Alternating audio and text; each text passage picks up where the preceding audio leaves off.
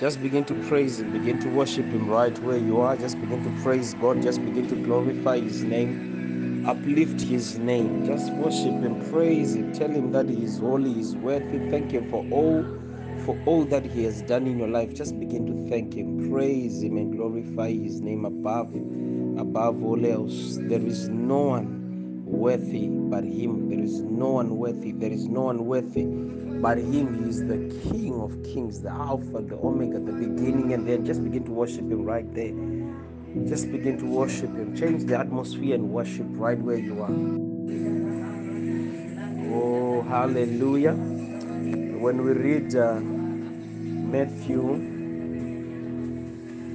chapter 5, verse 30, it says, "And if your right hand causes you to sin, cut it off and cast it from you, for it is more profitable for you than one of your members perish, than for your whole body to be cast into hell."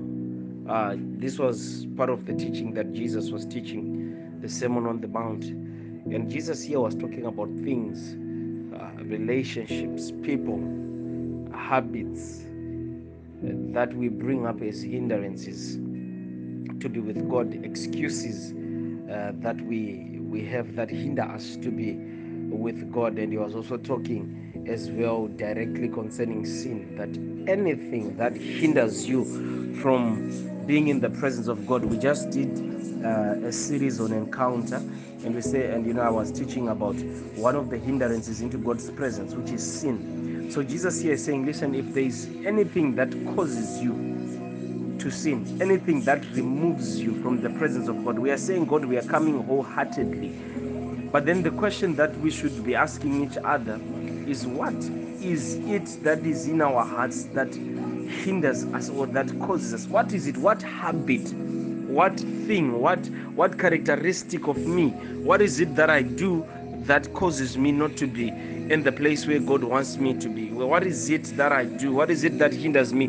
When we talk about corporate prayer, what is it that hinders me to be part of the whole body? What is it that hinders me to pray with everybody? What is it that hinders me to be where the believers are, to walk and move alongside with the believers? So Jesus is saying, if there is anything, cut it off. In other words, remove it. Every hindrance, remove it. I said a couple of days back that it is your decision. You decide. You make a decision that this is what I want. You begin to do. To check in your life and to begin to gauge everything, your order of priorities. What is it that I place before God? What is it that I put before God? And when you begin to find those things, begin to remove them one by one. It says it is better for you to lose that one thing. It is more profitable for you to lose that one thing than for you to miss the mark. It says it's better for you to move that to lose that one member, one part of the body, of your body, than for your whole body to be cast into hellfire. So you'd rather not enjoy, you'd rather get rid of that hindrance, get rid of that thing alone, than for it to cost you. The presence of God is all that we have. God is all that we have, and I would not want to miss him for anything or for anybody. So I just begin to check and just begin to do checks and balances. See what is it that you're saying, that you say, Lord, tonight I don't want this thing to be part of my life. I don't want this thing to be in my life anymore, so that I don't miss the mark, so that I don't miss the mark, so that I don't miss the mark, but so that I profit when this thing is removed, so that I can spend more time in God's presence. I can seek him wholeheartedly as he desires me to do. Jesus, Jesus, hallelujah, hallelujah, hallelujah. The Bible is saying there,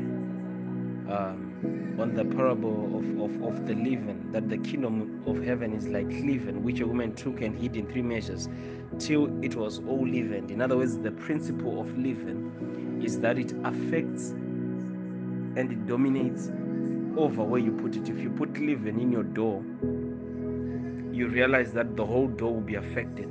It will begin to grow. It increases in size. Why? Because the leaven is fermenting inside the door, so it increases the door, it increases it in measure. Every bit of the door, even if you remove part of the door away, the remainder of the door will just continue to have the effects of leaven. So wherever you put leaven, there is going to be effect. If you put it with sugar, it ferments, it creates something else.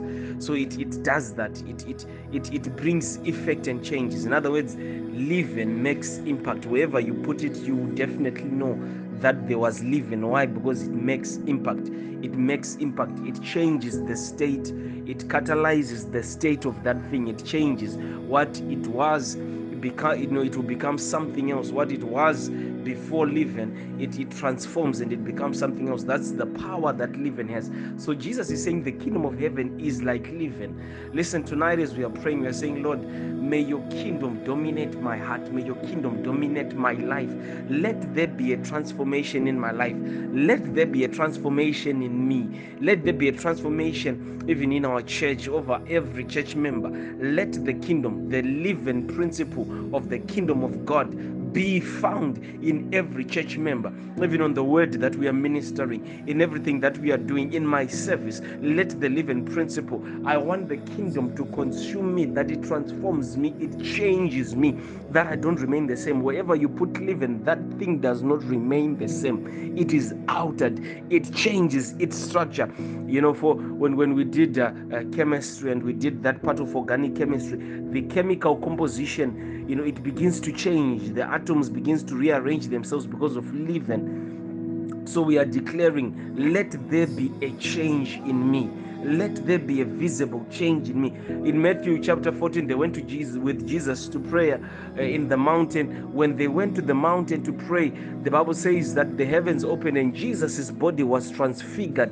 It was changed. In other words, transfigure, we are saying there was a shift in the physical appearance of Christ. So there is a shift that happens when the living principle is effected in our hearts and in our lives. There is a physical change, a manifestation of God's kingdom in us that will be noted everywhere. So we are declaring tonight, let the living principle of the kingdom of God begin to dominate my heart. Just begin to pray in the mighty name of Jesus. Pray in the Holy Ghost as you pray in Jesus' mighty name.